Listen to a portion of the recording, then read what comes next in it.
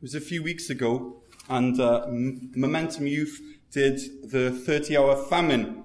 And towards the edge of the 30-hour famine, we went over to Putting Edge Golf on Merivale. And I've been there many times, but it's always fun to go there with someone for the first time, because the place is absolutely covered in UV-sensitive paint. And there are wild and wacky pictures everywhere. There's space themes, there's undersea themes, there are volcano themes. But if you can imagine going there when the UV lights were off, I wonder what it would look like. It would look rather boring. It would look rather humdrum. But when the UV lights are on, it's like we're being invited into viewing life on a whole other spectrum. Life lights up. Now, I've watched these shows about cops chasing people, and often it's in the States, and often it's high-speed car chases. But sometimes the car enters a cul-de-sac, and then the driver realizes at that moment that he has nowhere to go. And so he usually it's a guy, you don't see many high-speed chases involving women, so usually it's a guy, and usually he gets out of his car, and he starts running. And we're watching this action from the perspective of a helicopter hovering overhead. And usually this perp makes his way into an apartment complex, or into a park. And then all of a sudden it's really hard to see him as he's running away. And then you think that the chase is over, that he escaped, and that's the end of the show. But then all of a sudden the person operating the camera up in the helicopter changes it from normal vision over to infrared. And suddenly the heat signature of the perpetrator, you're able to see it. And then the police close in, and the person up in the helicopter shows them where he is, and then the police close in, and he's caught. He's sent away. Now, sometimes in order for us to see what's really going on, we need to switch over to a whole other spectrum, to a whole new spectrum. Last week we learned this, that the miracles that Jesus did laid the groundwork for the miracle of his message. And that message is this, that Jesus is willing and that you can be clean. That's the miracle of the message. You see, our biggest problem in our life is our sin. It's this moral stain which is on our lives, and it separates us from a God who is perfect, from who is holy, but a God who also loves us. And so it's this God who has been most offended by our uncleanness, who is the only one who's able to tell us that we are clean through Jesus Christ. And the good news, this is the whole message of the gospel, this is the hope, is that Jesus looks at us and he says, I am willing. And so he used miracles to ready people and to prepare them for the miracle of the message. He used this miracle which people could see with their eyes to show us a miracle and to prepare us for a miracle which we could not see with our eyes, which happened on a whole other spectrum. Let's turn to Mark chapter 2, verse 1. Mark chapter 2, verse 1. It says, a few days later, when Jesus again entered Capernaum, the people heard that he had come home. They gathered in such large numbers that there was no room left, not even outside the door, and he preached the word to them. So he's back home. He's back in his base. He's probably staying at Simon Peter's home again, where he recently healed Simon's mother-in-law. And folks have heard that he is back in the town. And so once again, the crowds start to gather, and there are people that flood into the house, and they are overwhelmed with excitement. I just watched this video on YouTube with Sir Paul McCartney, and he goes back to his old haunt, his old house, and he's just in this house. He's walking around with James Corden. It's really moving. It's really fantastic. He's there for a few minutes, and then they look out the window, and all these people are there with their cell phones because they've heard that Sir Paul had come home. I would really recommend you watching that. It's awesome. Some great tunes as well. But that's like what happened here, is he comes home and people hear about it and then they throng outside his house. Maybe they didn't have cell phones, but they were excited. And after all, last time they saw him, he snuck away. And we read that in Mark chapter 1, verse 38. He knew that they were there. He knew that they wanted him. And so he sneaks away. And so they were wondering where he is. And now this wandering rabbi who does miracles is back in town. And they're primed and ready for some sweet miracle action, some exorcism, some fever reductions, some issue of blood stoppage. Whatever Jesus is able to do, they're ready for it. And in response to this amazing crowd which is thronging around him, Jesus gives them pretty much what they don't want. He preaches the word to them. If I had the might and the power of Christ, and I was able to do miracles like him in the same way that he was, and and I knew that you were here to see that, I would feel real pressure, to actually do it. But Jesus resists this pressure, and in doing so, he actually brings them something even more amazing. Verse 2, it says, he preaches the word to them. And remember in chapter 1, verse 38, we learn that Jesus, he lets us in on this secret. He says this is why I have come, in chapter 1, verse 38, this is why I have come, so I can preach. This is why he came. And then in the midst of that massive crowd, there's a group of latecomers. It's a group of men, four of which are carrying a paralyzed man on a stretcher. Verse 3 of chapter 2. Some men came, bringing to him a paralyzed man, carried by four of them. Since they could not get him to Jesus because of the crowd, they made an opening in the roof above Jesus by digging through it and then lowering the mat the man was on. Now, remember that this man who's paralyzed is just a drop in the ocean of human needs that Christ sees at that moment right then. He's just one among many of people who are limping, who are hurt, who are blind, who are wanting a touch, and he's just one. Everyone wants a miracle, and yet Jesus singles him out. Now, when I think of a crowd, and I think when we think of a crowd, in our minds we probably have this image of people who are rather polite with a bubble that's a decent size around them, and they accidentally bump into each other and then they apologize, and then they retreat a bit of a safe way away, so that they don't have to knock that person's elbow again. When we think of a crowd, we're thinking Canadians, okay? But these were people from the Middle East, and when we think of crowd, we must try not to think of Canada Day in North Gore. It's not that kind of crowd. We need to think of instead the third-class carriages on Sri Lankan trains. That's what we need to be thinking about. Now, maybe you've never experienced a third-class carriage on a Sri Lankan train.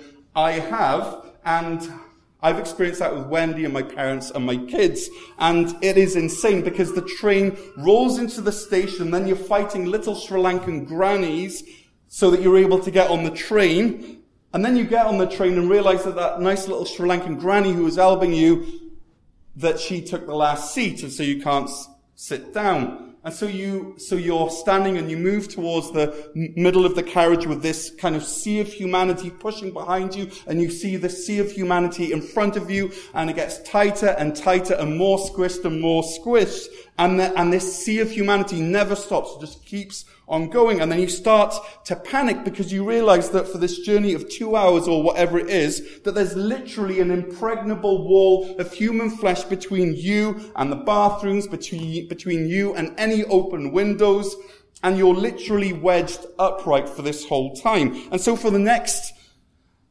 couple of hours, someone my height, your entire universe is the sea of black hair surrounding you.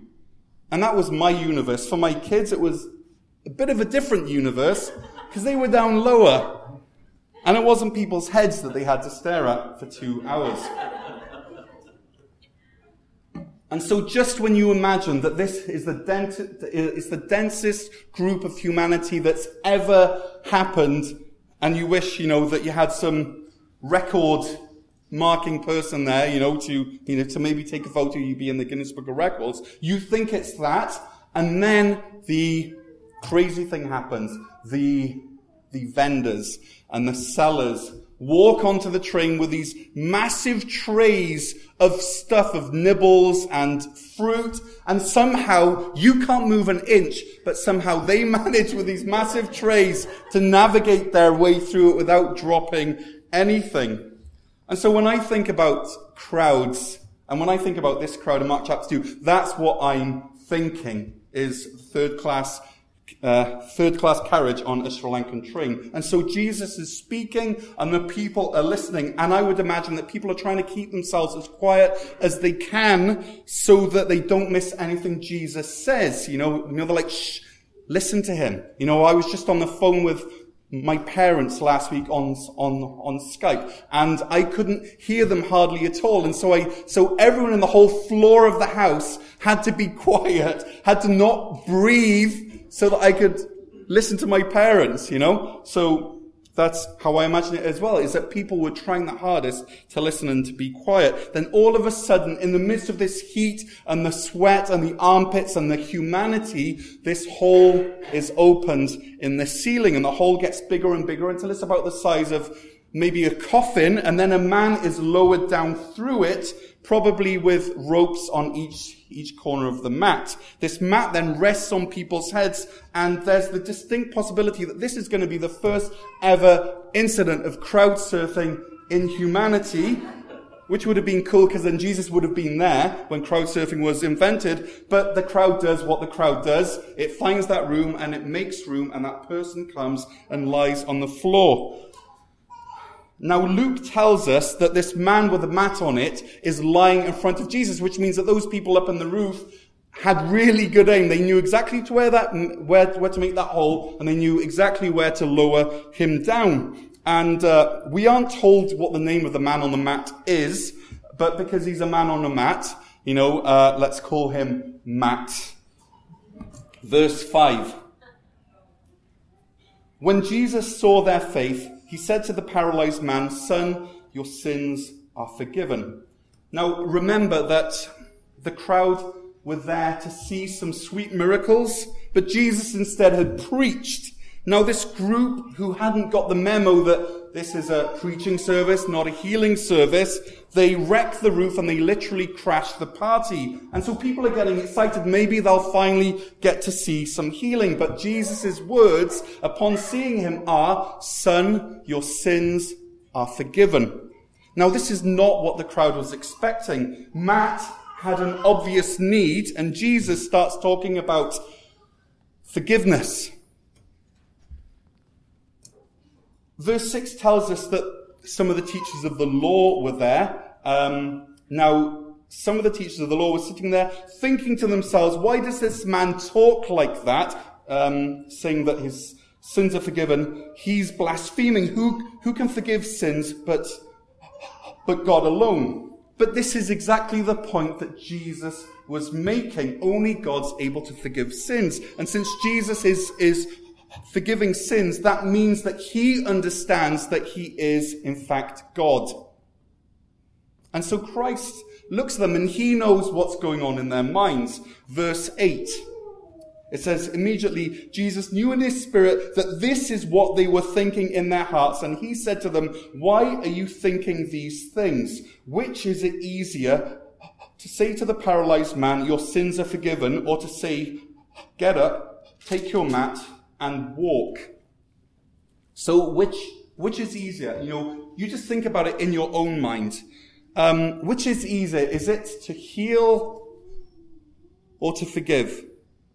Which is more easily faked? And when you look at the surface, of course, the answer is clear, because whether Jesus can or not cleanse sins, it's not really verifiable. Sins being expunged, there's no smell to it, there's no taste to it, there's no sound to it. You cannot see sins vanishing with your own eyes, or you cannot feel in a tactile sensory way that these sins have actually vanished.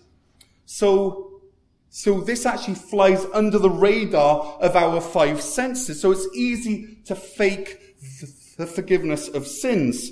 Now, I can look out at you and I can say that I have no idea which of you have had your sins cleansed by Christ and which of you haven't. But we're all, we're in church, and so we all try to give off this kind of I'm saved vibe. But there's no way for us to really verify it because it operates on a whole other spectrum. But if next week I came in here and I started speaking with absolute fluency, and I never stuttered again, and I was literally able to say anything that I wanted to, whenever I wanted to, without any worry, and I didn't have to wear this little earpiece to help me not to stutter, and I never breathed funny, and I never made funny faces, or I never paused at weird spots ever again in my life, that would be verifiable. I would be healed. And so Jesus' point is this, that anyone can fake the power to forgive sins, but no one can fake the verifiable miracle of the healing of someone who is known to be paralyzed. And so Jesus says this in verse 10. He says, but I want you to know that the Son of Man has authority on earth to forgive sins. So he said to the man, I tell you, get up, take your mat and go home. What's Jesus saying at this point? He's saying that the sermon is not finished yet. He's still preaching. He still has something very specific that he wants to say to the crowd who are listening. And his main point of this sermon is this, is that Jesus has power to forgive sins.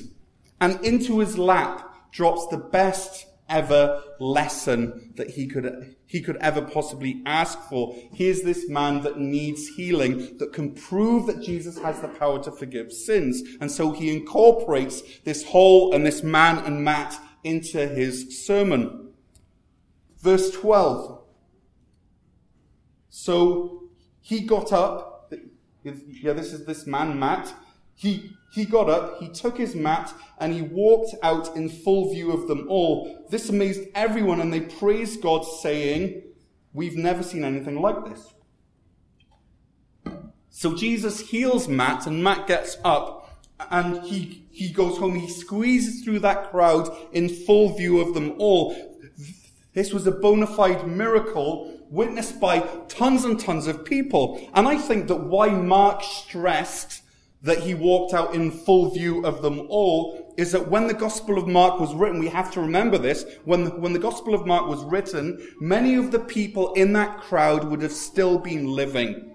And so if you wanted to actually verify the truth of what happened at that moment in time, all you had to do was to head over to Capernaum for one day, walk around and ask, and you would have heard person after person saying, I remember the day when Jesus healed Matt.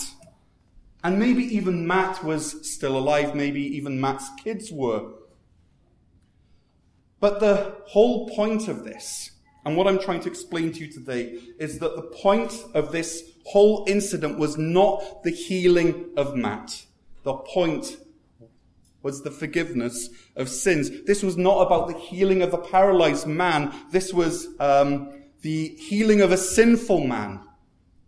Matt needed Jesus' forgiveness much more than he needed Jesus' healing. Now, there's nothing in this text to explicitly say that Matt asked for Jesus' forgiveness. But as Jesus shows us with the teachers of the law, he immediately knows what's going on and what people are thinking in their hearts. And so I think it's reasonable to assume that Jesus looked at Matt and he knew in his spirit, just as he knew with the teachers of the law, that he looked at Matt and he knew immediately what was going on in Matt's heart. And so Jesus not only offered him physical healing, but also spiritual and eternal healing. He offered Matt what Matt needed most.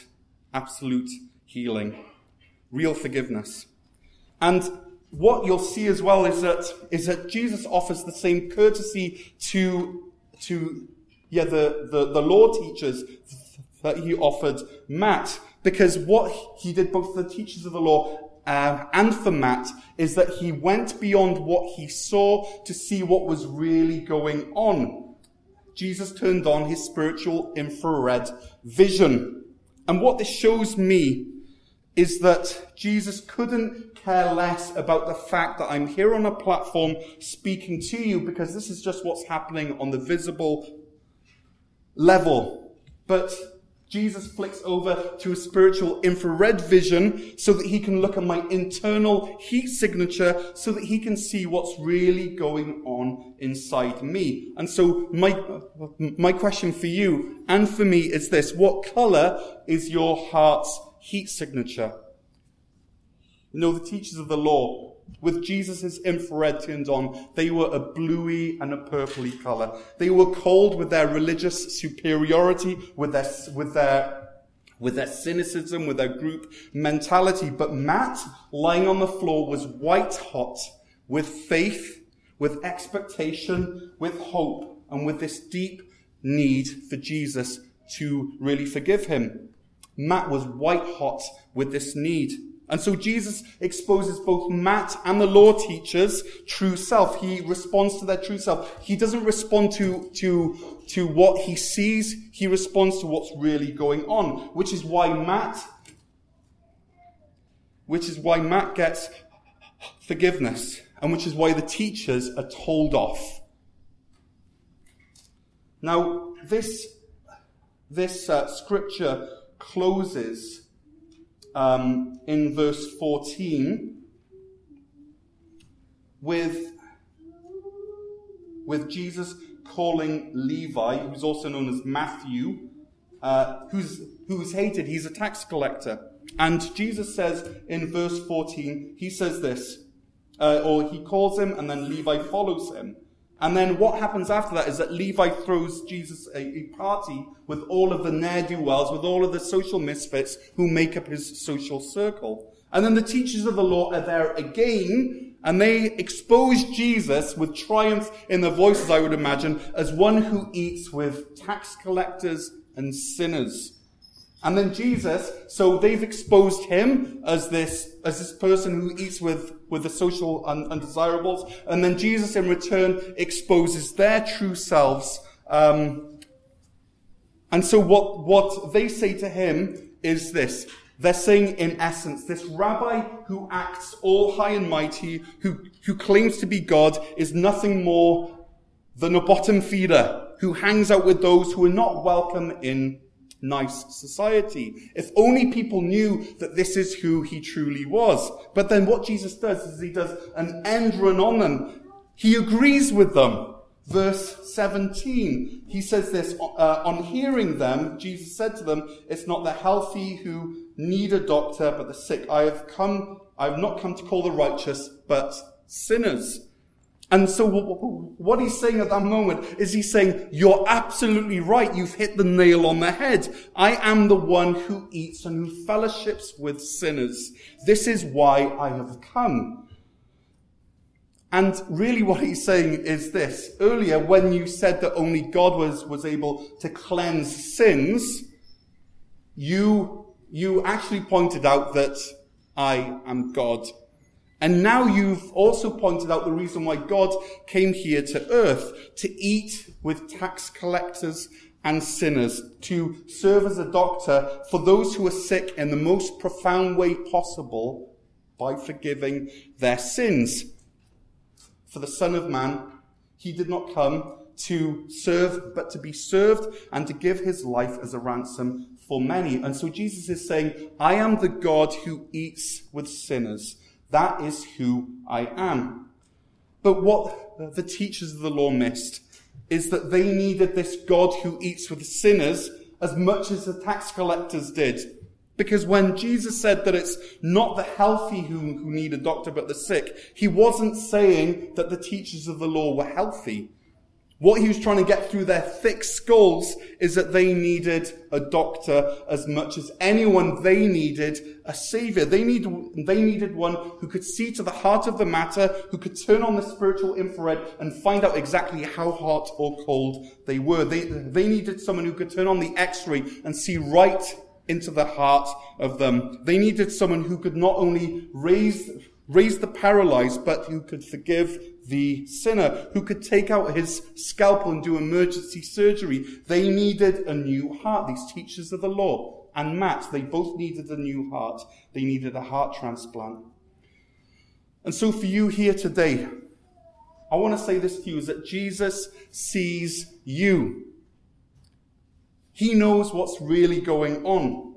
And maybe you're laid out like Matt, but you believe that Jesus can touch you, that he can restore you, and that Jesus is ready to respond. Maybe with a miracle, because he's able to do that, but for sure, he can forgive you. Or perhaps you hear, like the teachers of the law, outwardly you're a pillar of the community, but inwardly you're scoffing, because your worldview can't encompass a God who would come to eat with sinners.